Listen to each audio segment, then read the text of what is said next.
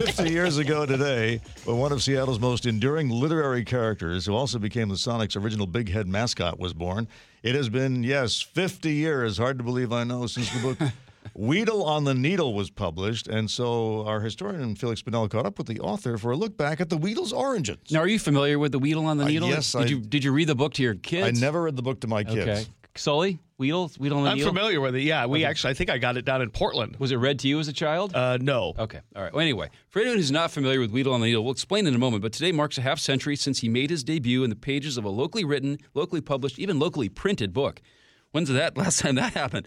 Talked to the author and publisher, former Seattleite Stephen Cosgrove, yesterday. He said the idea came to him in late 1973.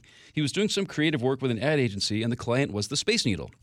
At the end of a meeting with the Space Needle people, Cosgrove told everyone out of the blue he'd just written a book about the Space Needle.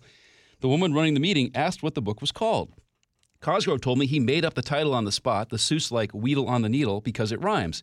And he had to make up the title because he hadn't actually written a book. So then the woman asked what Wheedle on the Needle was about, so he had to make up that too. I said, it's about a Sasquatch-like creature that lives on top of the Space Needle.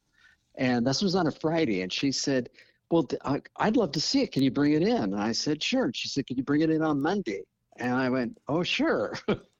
So I went home that night, and I wrote the story Wheedle on the Needle, just about exactly as it is now. He also got help that Sunday with an illustration of the Wheedle from an artist named Robin James. She's the daughter of Bob James, the guy who designed the Bon Marché star. All this stuff's connected, Dave. Wow. Anyway, the Space Needle folks loved the story and the illustration so much they placed a huge order, so Stephen Cosgrove very quickly had to become a publisher.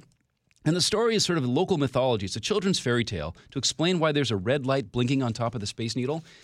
So the Wheedle is big and orange and fluffy. He's a creature who's lived here for thousands of years undisturbed. The rise of the modern city makes him mad, and the sound of all the happy people whistling hurts his ears.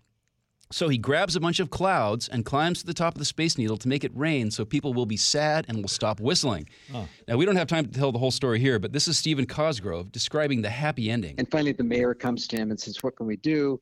And he explains, and so they build him a great big pair of earmuffs to block the sound. And he goes back to sleep on top of the Space Needle, and as he sleeps every night, his red nose blinks. You know, it's an origin story. It's wonderful. And it really stuck. Now, Wheedle on the Needle, a bunch of other local titles published by the company Cosgrove created, Serendipity, was a colossal success.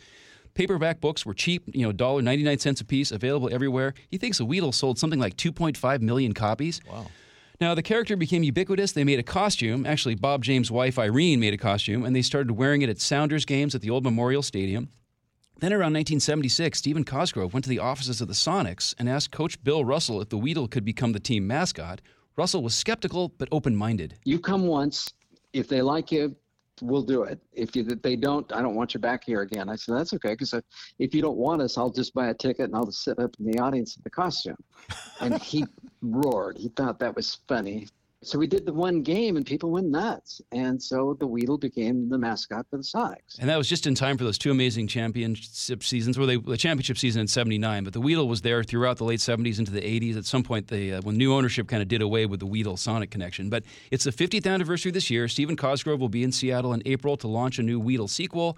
He'll be at the Seattle Center in August for a big event as well. And the book is still in print. And if you haven't read it, it's really cool. Or if you read it as a child and want to share it with your kids or grandkids, it's a great little local story that still has some nice sticking power. And he literally wheedled his way into that mascot job, didn't he? I just love that urge to just sort of make up a fib like that, then have to follow through with it over the weekend. Sounds familiar to me a little bit, Dave.